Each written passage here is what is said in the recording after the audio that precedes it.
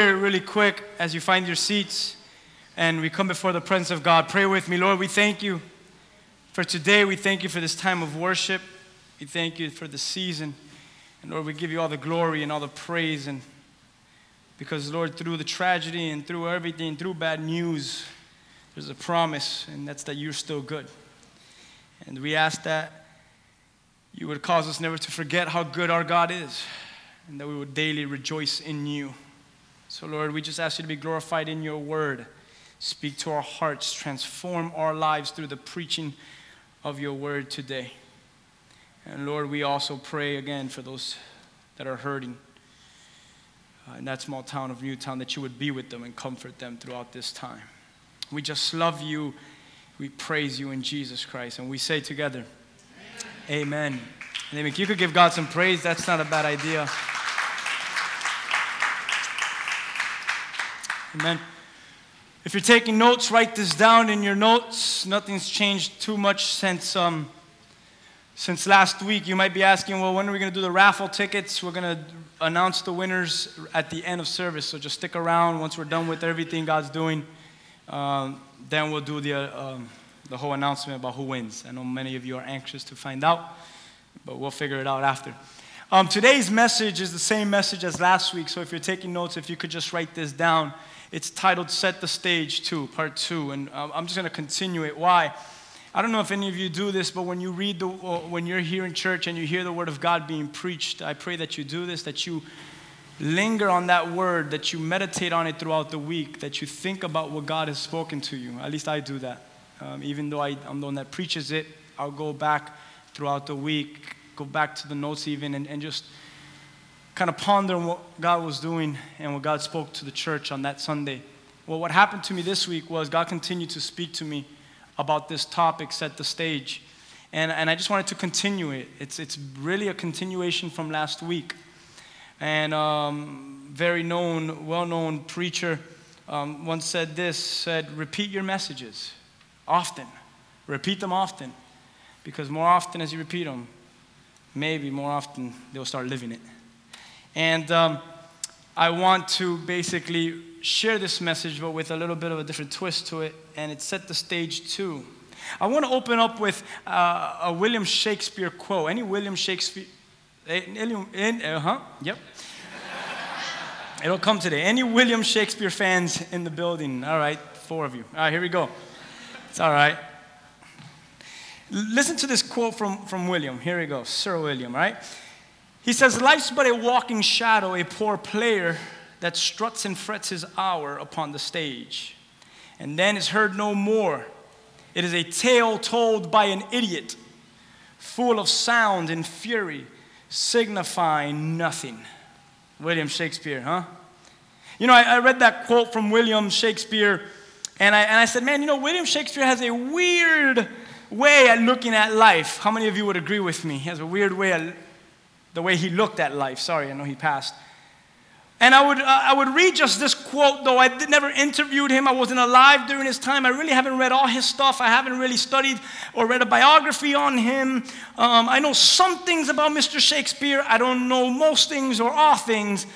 But just according to this quote, I could say he had a weird way in the way he looked at life. And I could say this by looking at this quote. It's not one that I would agree with right off the bat. Definitely not one I'd agree with. Because as I read his quote, all I could say is this, that our lives do signify something, and they signify something that is special. How many of God's people can say amen? Like when I read this quote, I don't say, well, my life doesn't signify anything. As a matter of fact, my life means something. It means something so much that a man happened to die on the cross for this life. If anyone's life means something, this guy's life means something, and your life means something. It is significant. It does mean something. It cost someone his life and the shedding of his blood. Can you give God some praise for that? I really hope you can. So I wouldn't necessarily agree with him. He even goes on to talk about it's a tale told by an idiot. Church, can I tell you something today? It's not a tale told by an idiot, but this life, it is a tale that is written by the hand of a king.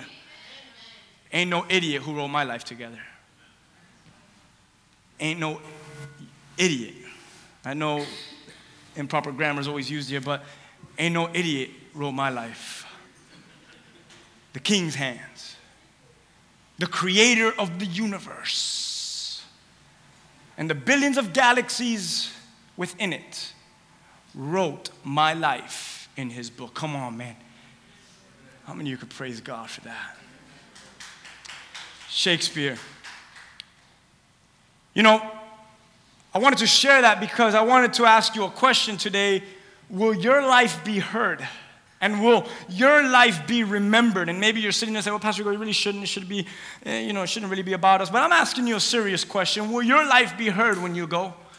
Will your life be remembered when you go? You know, I prepared this message before Friday, before what took place. And you read these things and you're just like, my God. You know, you prepare a message like setting the stage and talking about life and will it be heard, will it be remembered? And the next thing you know, you wake up on a Friday morning and you hear what takes place in a little town. And then you start thinking about those lives and the lives that were taken and the lives that now represent something there to give hope to the hopeless. And I started to ask myself this question, Rigo, will I be talked about? Will I be remembered? And will people hear of my name years down the road when I've gone to be with Jesus? And the truth is this, church, I hope that my life will always be heard, and I hope that my life will always be remembered. But here's the key, only and only if it is mentioned with Jesus Christ. That if they could relate Jesus to me, then mention me. If you can't relate Jesus to me, then my name doesn't mean anything at all. That's the way it should be. That when people point you out, can they call out Jesus in your life? Last week, we shared on Andrew and how he set the stage. How many of you remember Andrew, huh? None of you. Okay, now, as we shared on Andrew and how he set the stage, I want to continue in that as we talk about setting the stage too.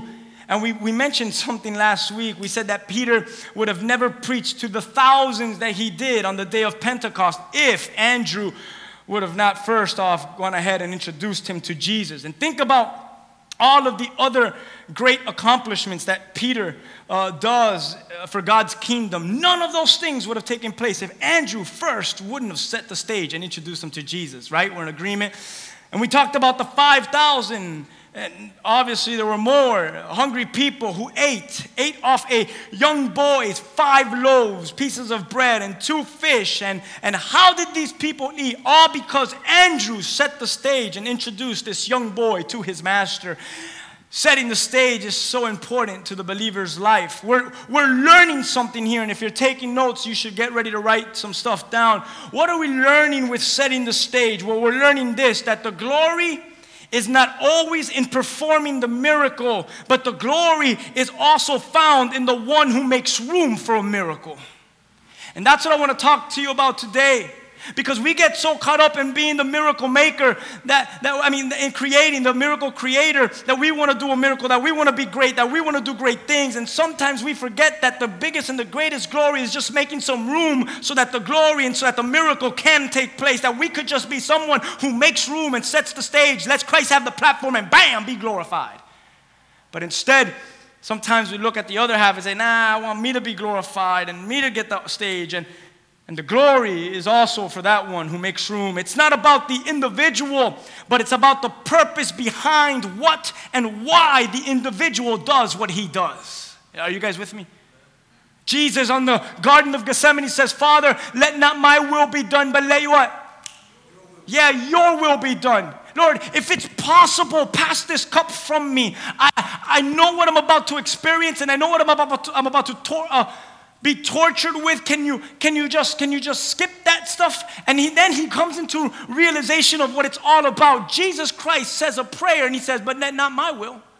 I don't really want to go through that right now, but let not my will be done, but Father, Let yours be done. And that is huge. Why? It is huge because it's about that individual and the why and what he does, the purpose behind what he does, the reason why he does what he does. And Jesus understood that what he did and what he represented was something so great, it was a kingdom that was at hand. Why do you think his message was always repent, for the kingdom of God is at hand? And John the Baptist had followers galore, baptizing people, and then he would say one message. What was it, church?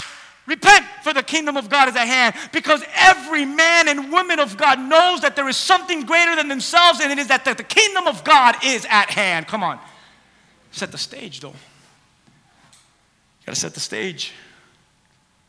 It's not about the individual, but it's about the purpose that's behind what that individual does. And the truth is, you can find your greatest joys if you could just make some room, if you could just set the stage, and you could call on God to perform his goodness. You might experience some of your greatest joys if you just start doing that. Listen to what I wrote down here. You don't always have to be in control, you know? Anyone know what I'm talking about?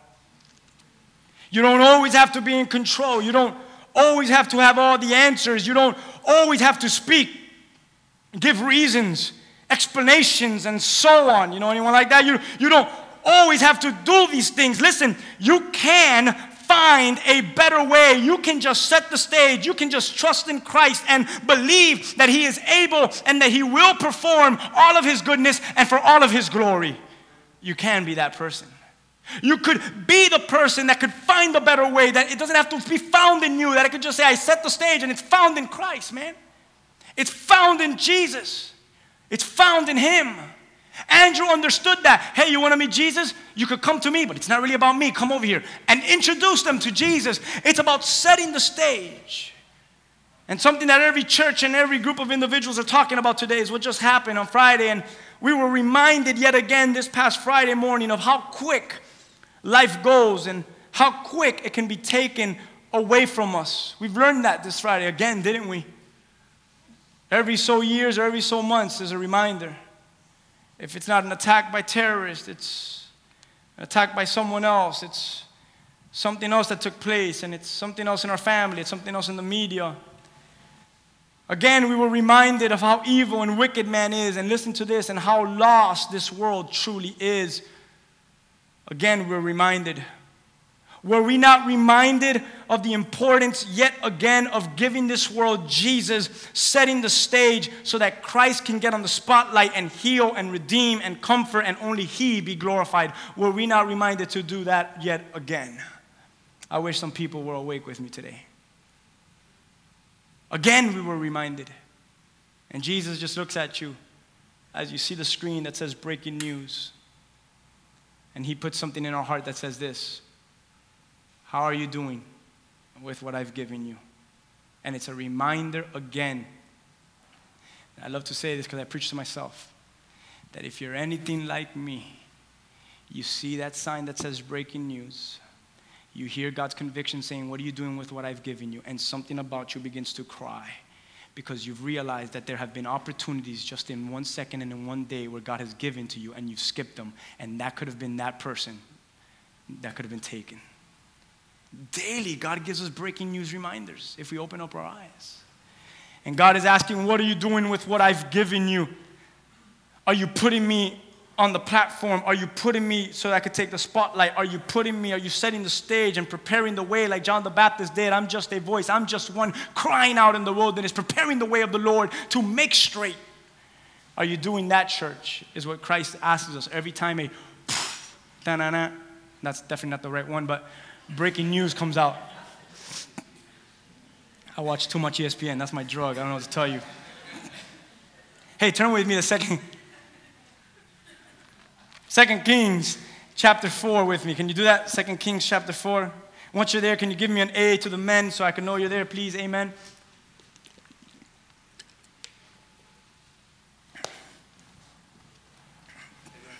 Thank you. Amen.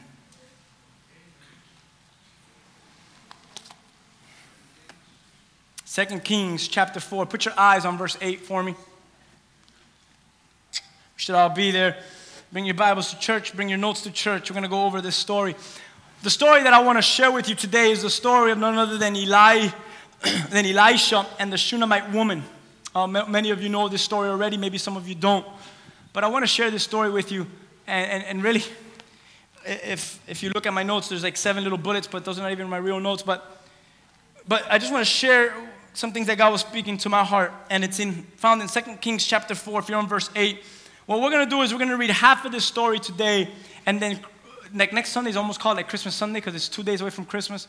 And then next Sunday, invite everyone and just come ready because I'm going to break down the second half of the story of Elisha and the Shunammite woman and what takes place in her life. But let's go ahead and get the introduction here, part 1 of Elisha and the Shunammite.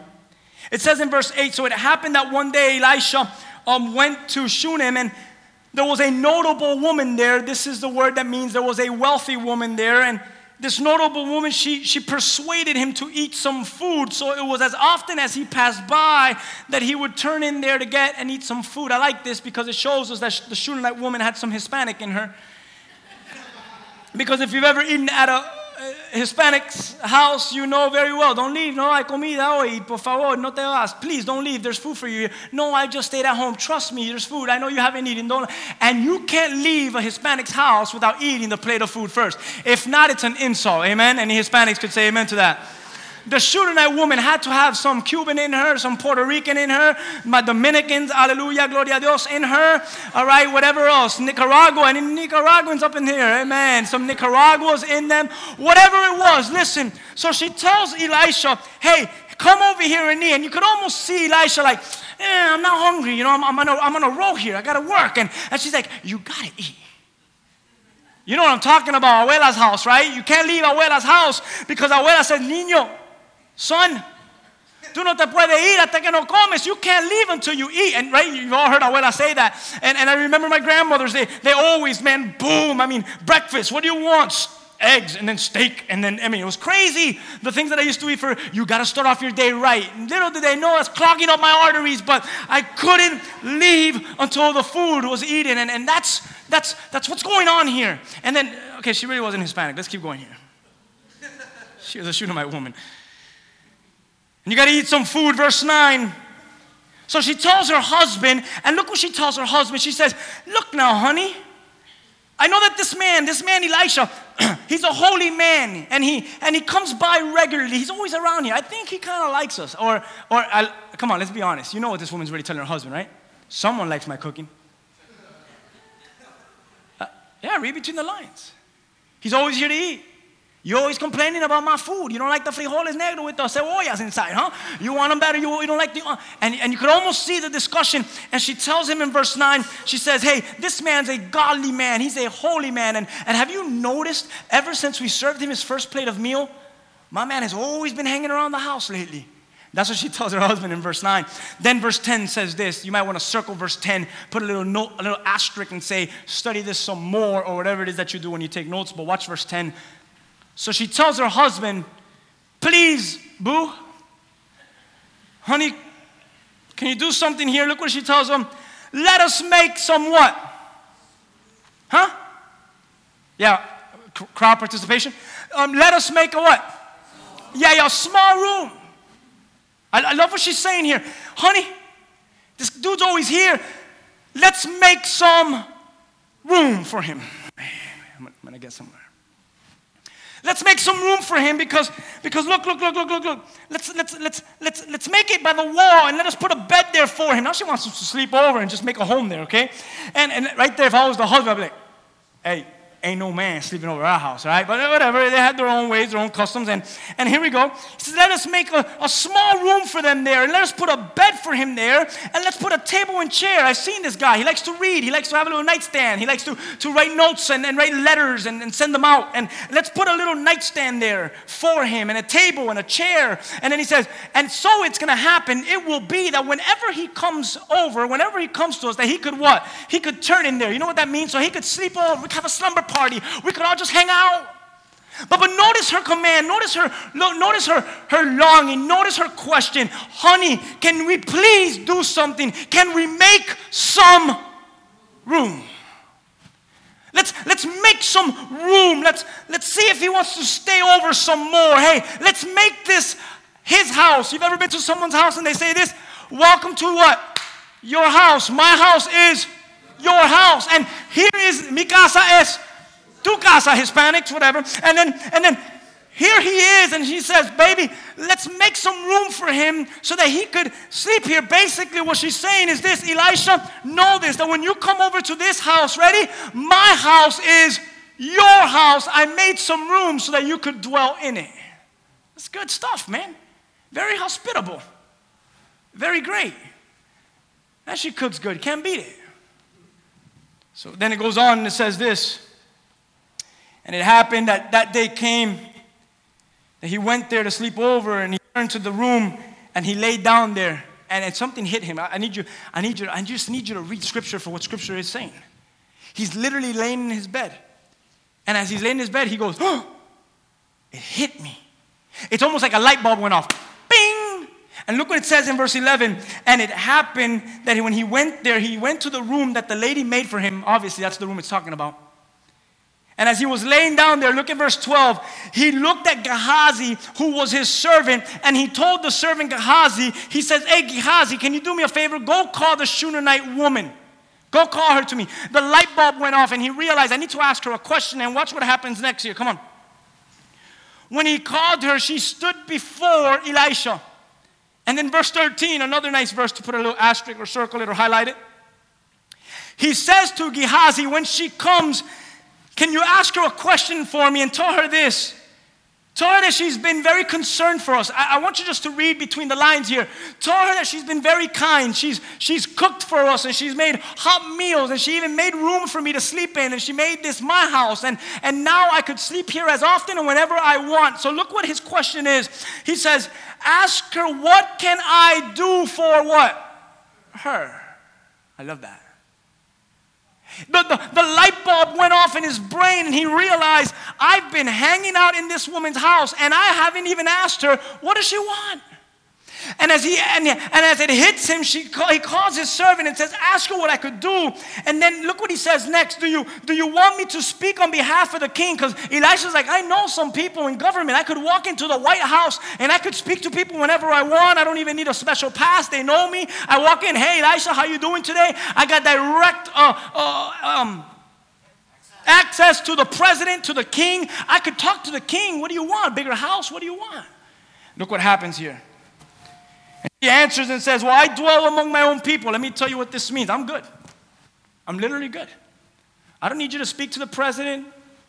I don't need you to go and make word for me. I'm good. I love my neighborhood. I love my people. I'm happy right now. We're good. We're good. Please don't mention me anywhere. I'm good. Now watch what happens next. Verse 14.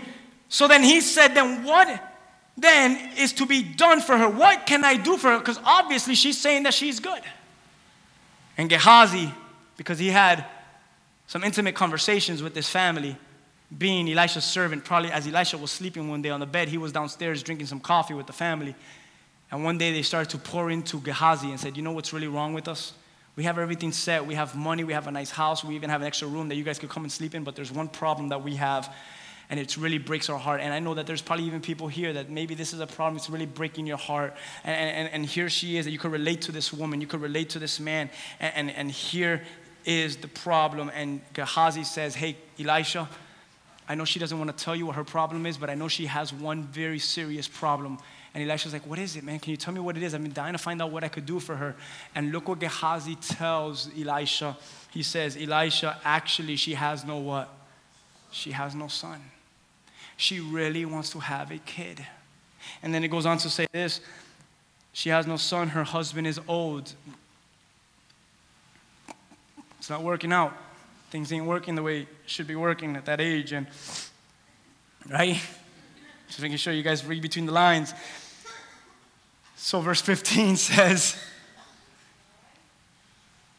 that's scandalous, I know. The scandalous church. And then verse 15 says, so he said, can you call her to me? Can you call this woman who's really long? Come on, maybe it's not a kid today. Maybe it is a kid, but let me ask you something. Is there something deep down inside your soul, man, that you're just longing for? Come on. that you're just craving, that you're just hurting for, that you're just desiring for. And Elisha says, come on, call her to me now. So when he had called her, she stood at the doorway, and I love what happens next. Verse 16. So Elisha said to her, hey, woman, Shunammite woman, I have some good news for you. Now you could almost see how this is going to happen. He says to her, right about this time next year, you're going to embrace a son. Listen to this. You're going to have a son in your hands. You're going to give birth right around this time next year. Right now, if that woman should have been like, yay! Oh my God! I'm going to have yesterday, you should have seen Jenny. We had a missions training, and we had to do like a little dance, and she did the Harlem Shake, and you could almost see this woman doing the Harlem Shake. I'm going to have a kid. I'm going to have... And you could almost see like, man, joy and happiness should burst out of her. But watch what happens next. As he tells her, this time next year, you're going to have a son. She looks at Elisha, and she says to him, no, my Lord. And you could almost sense Elisha saying, what? Don't you speak to me that way? And she says, no, my Lord. And look what she says. No, my Lord. I know you're a man of God. Man of God, no. And look what she says next. Do not lie to me. Don't you lie to me. Let's break some of this down. Let's go back to the beginning here. Here is Elisha, who is traveling from one town to another town, doing what a prophet does, and calling out people into repentance, and calling out people into holiness, and making straight the ways. And then something happens to the Shunammite woman where she looks at her husband and says, come on, we got to make some what, church? We got to make some room. And I love this because I'm gonna erase that part of Scripture, and I'm not taking an ad, and I'm not committing a heinous sin right now. But watch this, and I'm gonna switch that and substitute that for, hey, come here, honey. Let's set the stage for Elisha.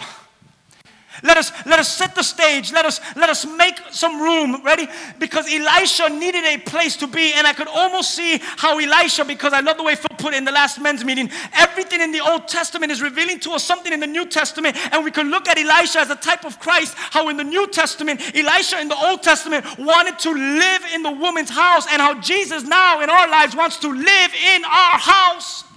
He wants to live in my heart. He wants to make a bed in your house, and he wants to stay put. But here is the Shunammite woman, and she's saying, honey, let's make some room for him. Let's set the stage. What is she really saying? Let's put Elisha where he properly belongs. And it's almost a reminder to me saying, I need to put Jesus on the right stage, and the right platform. I got to put him in the position and in the place where he belongs. He needs to have full control. He needs to have a place to call home. He is in me. So in me is all of him. Listen, set the stage, make some room, and let the king live inside. And here we are in the Old Testament. And Elisha comes to the Shunammite woman's house. She sets the stage. And something amazing happens. And what's amazing is this. He says, by this time next year, you're going to have a son. And she says, don't you lie to me. Don't you tell me that I'm going to have a son. You could almost sense what's going on. For too many years, she's been let down. For too many years, she's seen specialists and nothing has happened. For too many years, she's wasted her money and spent her money on the professionals that could help her get pregnant, and it hasn't happened. So then here comes this crazy prophet of God with no remedy, with no oil, with no pill, with no device, with just a word, and says, next year you're going to have a kid. And she looks at him and almost gets mad and says, you better not mess with me like everyone else has. Wow. I hope you guys are with me. Because this is a woman that has been broken because her biggest desire has never been met. This is a woman who the deepest cry of her heart has not been answered. And then here comes the prophet of God. He says, your desire is going to come by this time next year. And she looks at him and says, you better shut up, because everyone that has said that to me has never happened. And now you're going to come and say that to me. I love this because in our lives, we could put ourselves in the Shunammite woman's place and say, there has been moments in my life where I have been let down. Anyone here? No one here? There have been moments in my life where I've been confused. There have been moments in my life where I've had no answers. There's been moments in my life where I don't know where else to go to. Anyone here? And then here comes the man of God and says, yeah, but chill, because next year your answer is coming. Now what's happening here is this. She set the stage. And watch what I'm about to tell you. And she says, by this time next year, God's going to give you your son. And then look at verse 17 with me. Everyone look at verse 17, and we're going to stop halfway into it. But the woman conceived, and she bore a son. Everyone say hallelujah. Was the prophet right or wrong? What takes place here is this. Elisha comes into the house and says, by this time, you will be with son. And here's a note that I want to give you. Church, set the stage. Well, why should I set the stage, Pastor? Because God can make some things out of nothing, and the nothing that was made, that was never there, He can make it into something that can grow and become fruitful. Don't ask me to repeat that. But we serve a God that grabs nothings and makes them into something. And right there's a good spot for an amen. Okay, set the stage. What? Let Him take the platform where He's in the business into making something out of nothing. And that something that was made will grow and will get through you in the seasons of nothing. Anyone here ever been to a season of nothing? Nothing's working out for me. Nothing's happening for me. Nothing's taking place. Nothing's happening. Nothing's taking place in here. Nothing's happening here. Nothing's happening with my children. I don't see nothing happening. I don't see nothing progressing. I don't see nothing. I'm just digressing. I don't see nothing taking place in favor of my life. I don't even see nothing. I don't see nothing in my church. I don't see nothing in my pastor. I don't see nothing in the person I sit next to. I don't see nothing in my wife, nothing in my husband. I see nothing in my children. I see nothing in this word. I read it day in and day out trying to see if God speaks to me. Guess what? Nothing. I'm going through seasons of nothing. And it's almost like my one season of nothing goes into my second season of nothing and my third season of nothing, and I can't get a breakthrough. Anyone in here ever been through some seasons of nothing? And here is the woman in her seasons of nothing. Don't you mess around with me, prophet, because everyone has been messing with me, saying something, but every day I continue to live with nothing. And then here comes Jesus, and He says, if someone just sets the stage, I will make your nothing into something, because I'm in the business of creating a miracle if you just give me the platform. I just need a stage to be set. So when you go through your seasons of nothing, and when nothing comes around again, and everything looks dim, you wave your something, and you remind the lack of faith, and you remind the devil, and you remind the naysayers that your God has created something out of nothing. You're in a season of nothing? Well, wave your something around so that nothing could see that something took place, and God is glorified. My goodness gracious. The woman was in her season of nothing, but one year, bloop, pops out, and now she has something to tell for. My God. Nothings don't faze us, because all of us in this room have that something that God made when we didn't have the ability to make it ourselves. I'm going to repeat that. This woman didn't have the ability to create child. Her husband was too old, and what he was shooting wasn't working. She did not have the ability to have child. It wasn't in her ability. But notice what takes place. In setting the stage, it becomes God's platform for His blessing to be poured. In your seasons of nothing, church, can you just make room believing for something? Man. Because I know for a fact that if we pass this microphone and one by one, every single one of you will testify of a season of nothing. And I will grab that mic from your hand and I will begin to preach to you about there is a God that is about to do something in your nothing. Because He's in the business of doing such a thing.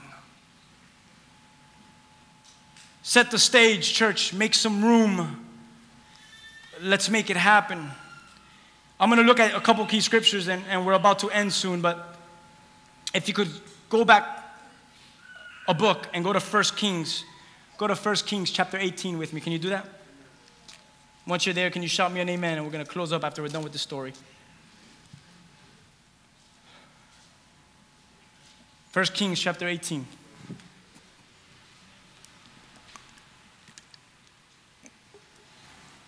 Are we there? Let me give you a little bit of history of what's going on here.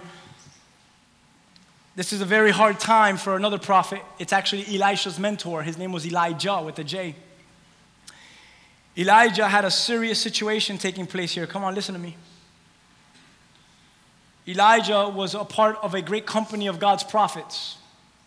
Well, guess what happens to the great company of God's prophets? There was a wicked.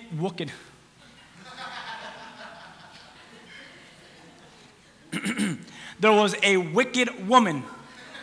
If you combine them, you get wicked. So this wicked person by the name of Jezebel and her nasty husband by the name of Ahab begin to do something and says, no, we want people to worship our God. And our God is Baal. B-A-A-L. I look at that and I go, bah. And if here they are in 1 Kings, and they said, we're tired of the prophets of God, and we're tired of this Hebrew God, and let's do something. And they get real harsh on the Hebrew people, and guess what they start doing? They start to take down each prophet of God. And then at the end of this, guess what happens here? There's one prophet standing by the name of who? Elijah. Elijah's all by himself. And he's looking around and he realizes, oh my goodness, I'm the only prophet of God left. I need you to listen because I'm about to end soon. Not yet, but soon. And he says, I'm about to go to war and about to face about 450 of the prophets of Baal. So he comes to Ahab and he says, hey, Ahab, let's do something here. Because the children of Israel are so fickle. Anyone know anyone that's so fickle? You know what I'm saying? You just tell them something good, their ears get a little itchy. Oh, I got to go do that because that's what's going to make me. And it's like, no, get back to the Word of God. And they were so fickle that, guess what became popular in the land? It wasn't what we would call today Christianity. It wasn't today what we would call Jehovahite or whatever you want to call it. It wasn't Jehovah, but it was Baal's religion. And what happened was all the nation of Israel now turned from the prophets of God and from Elijah, and they started to what? Lean with the prophets of Baal, and they begin to trust in their God. And Elijah gets ticked off, and he says, King Ahab, this is what we're going to do. Ready? Bring all your prophets to the land. On this day, I'm calling them out. And we're going to set up an altar. And we're going to place the altar and we're going to both call out on our God. And the one God who answers with fire is the one and what? True living God. But not only do I want the 450 prophets, I want the whole nation and the whole children of Israel to show up. And I want them to encircle and look at what's going to happen here. So imagine what's happening here. So Elijah goes ahead and does this. And on verse 20, it goes on. And it says that on verse 21, Elijah came and he said to the children of Israel right before this competition was going to take place. And look what he tells them. You all know the story. How long will you falter between two opinions? How long will you serve two gods? If the Lord is your God, come on, children of Israel, follow him. But if Baal is your God, if Baal is your God, then what? You follow him, man. But make up your mind. And look what it says next. The people answered him not a what? Not even a word. And then we skip a little bit. On verse 24, he's giving the rules. And here's Elijah, one man facing 450. That's very outnumbered if you ask me. He's going to get a beat down. But in verse 24, he says, you call on the name of your gods, and I will call on the name of my Lord. And the God who answers by fire, he is God. And all the people answered and said what? It's good with us. Why? We're more. You're done. You're going to lose. That's almost equivalent to me saying this. I'm going to play you in a game of basketball. You grab your best 5, and I'm going to grab myself, and I'm going to go 1 versus 5, and we'll see who's really the best, who's going to win. You're going to look at me and say, what? It's good with me. You're going to lose. Because some of you will be like, you can't even beat me on a one-on-one. There's no way you're going to beat 5 of us on a 5-on-1. And then here is Elijah, and then he goes on, down to verse 30. And they begin to build their altar. And then they begin to cry out to their God, the prophets of Baal, and nothing was happening. And then in verse 30, Elijah started making fun of them in 29. Maybe he's in the bathroom. Maybe he went on vacation. Nothing was happening. In verse 30, he says this. Hey, come to me. So here comes all the mass of people, 450 prophets, the whole nation of Israel. Follow Elijah to his altar. And then it says, and he repaired the altar of the Lord. Let's skip. Verse 33, he put the wood in order. He cut the bull in pieces. He laid it down. So he's preparing the altar. Verse 37, hear me, O Lord, hear me, that this people may know that you are God and that you will turn back their hearts to you. And then the fire of the Lord fell and it consumed the burnt sacrifice. Skip. Verse 39. And when all the people saw it, they fell on their faces and they said, the Lord, He is God. The Lord, He is God. And Elisha said, finally, let's go kill the 450 prophets. What's happening here? Follow with me as I get ready to close now. Now I'm really getting ready to close soon. Elijah's altar was the least probable altar to win. What do you see here? We see 2 stages that are being built. Listen. 2 altars that today I'm going to call 2 stages as we talk about Set the Stage, part 2. One stage was Elijah's stage. And his stage was least probable, what we would call today in the sport world, the underdog stage. Elijah's stage was the least attractive and the least popular. Listen. His was most likely to fail. He received the most likely to fail award. And then here comes another group of individuals, 450 prophets of Baal. And their stage was attractive. What else was their stage? It was very cultural. What do I mean by that? The culture backed up their stage. I'm going to get somewhere. And as it was backed up culturally, it was very highly supported. If the prophets of Baal had a Twitter account, they definitely had more followers than Elijah's stage ever had. It was more popular. It was more convincing. It was highly supported by the culture. Listen. More fans and more followers. As a matter of fact, that the people of the other stage, they turned away from that stage, from that altar, and they turned to their altar because they didn't say a word. Do you want to know one of the greatest offenses that could be done to a is when they're supposed to say something, don't say anything at all to back up that person? That is the worst thing that you can do. Romans tells us that. You sin just as well by letting everyone sin and not saying anything about it. I got a brother in the Lord. Someone's speaking bad about them. We're going to stop this. Why? Because it's the greatest thing. I'm speaking just bad about you. If I hear something, I don't even solve it and help you out for it. And here are the people of God, and they don't say anything. They're just like, we don't know who to go for. We kind of disliked your stage. We're not following you no more. And we started to like his stage, and we're following him now. 2 stages were being built. God's people were lukewarm. They couldn't answer a word to Elijah because they saw that the numbers, and it wasn't looking good for Elijah. It wasn't running for his favor. I'm going to ask you a question today. There are 2 stages being built today in this world and in this planet called Earth and in this nation called America. And I don't know if you've seen it, but there's a small group of individuals that are godly people, and they're setting the stage for Christ to be glorified. And then there's another group of people that are setting the stage so that sin can be glorified, and so that everything that is culturally relevant could be glorified on it. And today, like Elijah, I stand before the people and I say, whose side are you on? Will you stand on the altar of God, or do you stand on the world's altar who gives up their sin and shows it off and flaunts it on their stage? Or do you stand on the stage of holiness and righteousness, and will you stand with those who are least favorable? And today I give you the same word of Elijah. Where are you standing, church? Do you stand where culture stands? Because culture says this: accept everyone, be like everyone, don't be too crazy. You don't really have to serve people. Let yourself be served. The culture is telling you everything opposite than what the Lord is telling you. And today I ask the Christian church this: is the culture influencing you in the stage that you are setting? Man. You think the woman, the Shunammite woman, could care? Care less. I don't care what anyone thinks about me. We're setting the room. We're setting the stage for this man of God. I'm going to ask Danny to come up here. We set the stage, guys, and we don't stop setting the stage. Just like here he is right here, Elijah, and he didn't stop setting the stage. He could have easily said, this is not going to work out for my favor. I have 450 against me, and all the children have left me. He could have said that. Listen to me as I end. And he could have said this easily. He could have said, well, maybe I should just go home and pray some more and fast some more because I don't really think that really God is really calling me. I think I got moved by emotions. But instead, he stood still. And he said this, I'm going to set the stage even when these things happen. Ready? Even when it's not popular, I'm going to set the stage. Can anyone do that here today?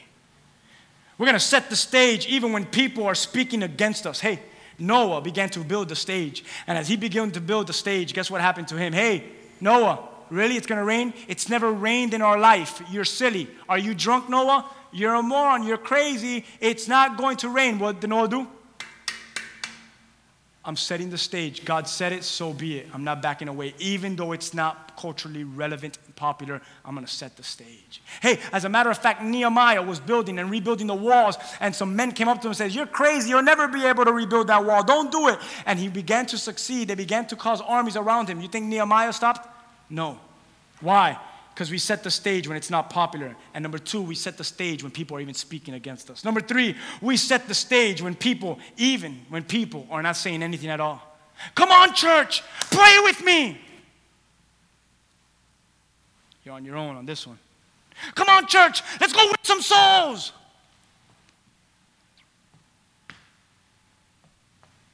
Even when people don't say a word, you set the stage. Amen? You set the stage even when you are outnumbered and when you are ill-equipped. Yeah, even when the enemy seems greater and stronger and more able than you. You set the stage when we don't see the outcome right away. Anyone here hasn't seen the outcome right away? Noah didn't. Years he was working on, when is it going to rain? Years. But when he finally built the stage, God was glorified.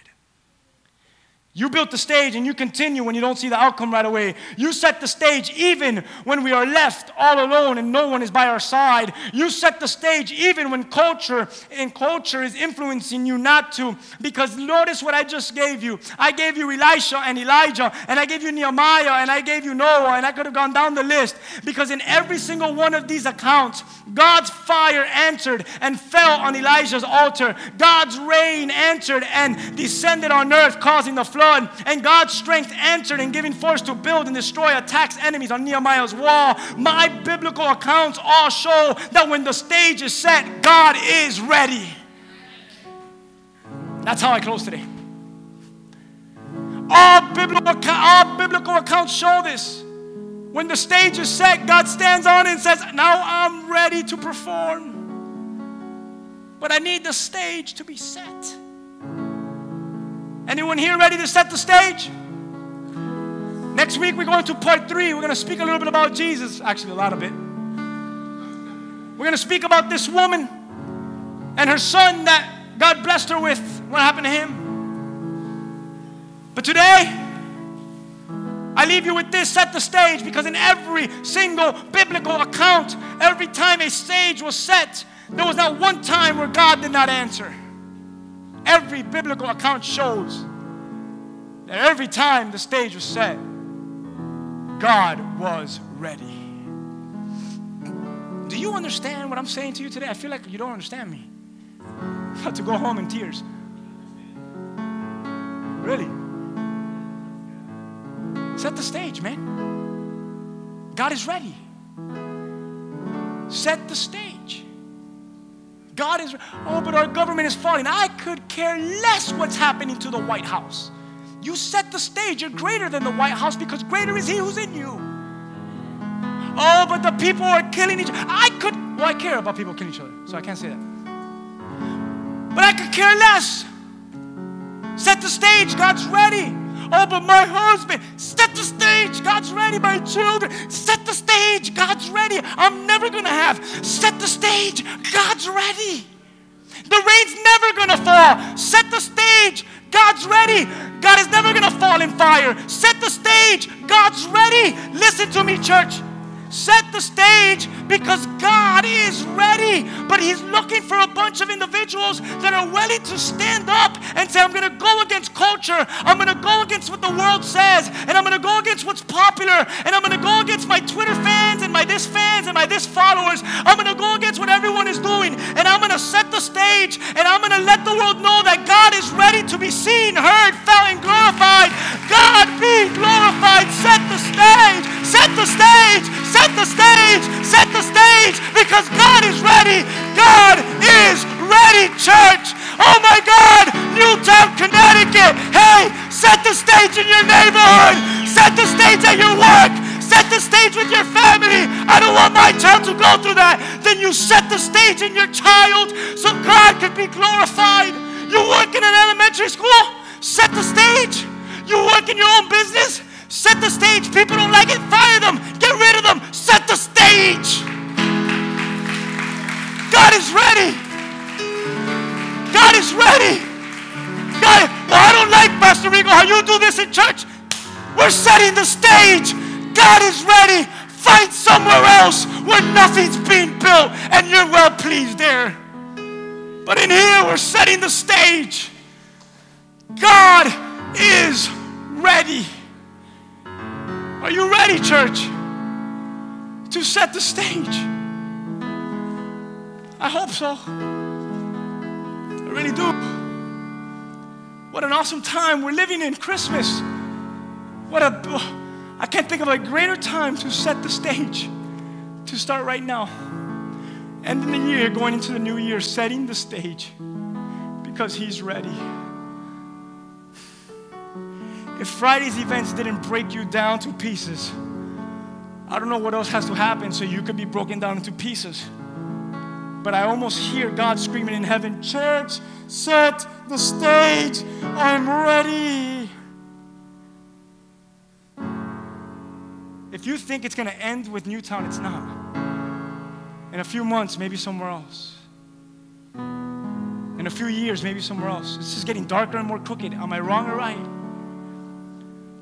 But are you setting the stage so when the enemy tries to attack, we look at him in the eyes and say, you thought you were going to win on this one, but God's ready to glorify Himself on this one. Set the stage, church. Set the stage. You guys could stand with me, and if you could join me.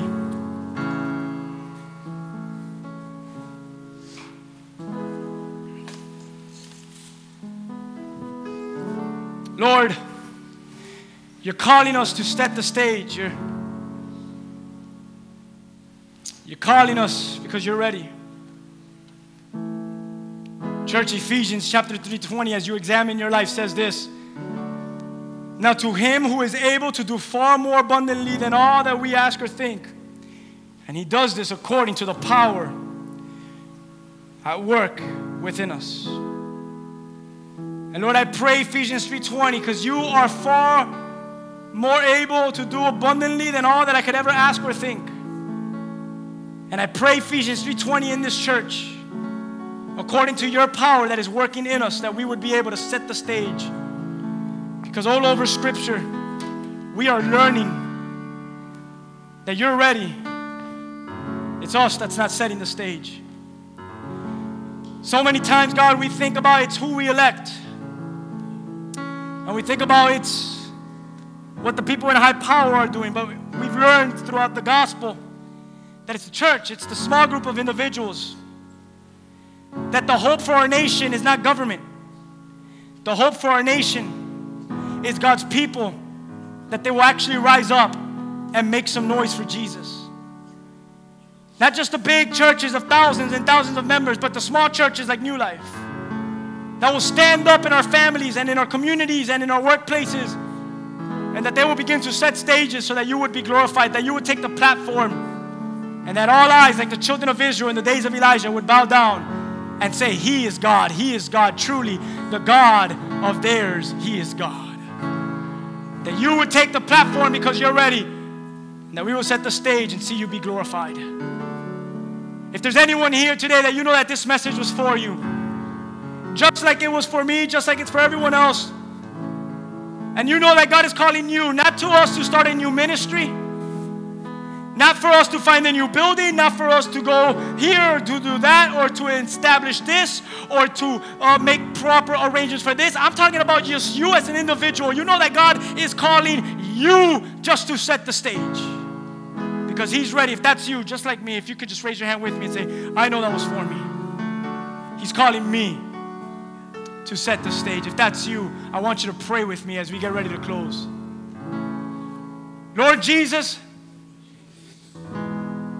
I'm willing to take up this call when it's not popular, when I am least among many, to set the stage so that you will be glorified, because you are able to do more, to do an abundance of what I could ever think or ask. So as I set the stage in my life, I know you are ready. Be glorified and draw all men unto you. In my family, workplace, all over my community, you be glorified as I set the stage and I make the room to you, for you to shine bright. In Jesus' name, amen. Can you give God some praise? Hallelujah. Song. Your eyes, and we're going to do the raffle tickets, but can you let's sing this song just one time with everything. With everything. We got about 5 minutes before 12. We're doing good. Let's sing this with everything just one time.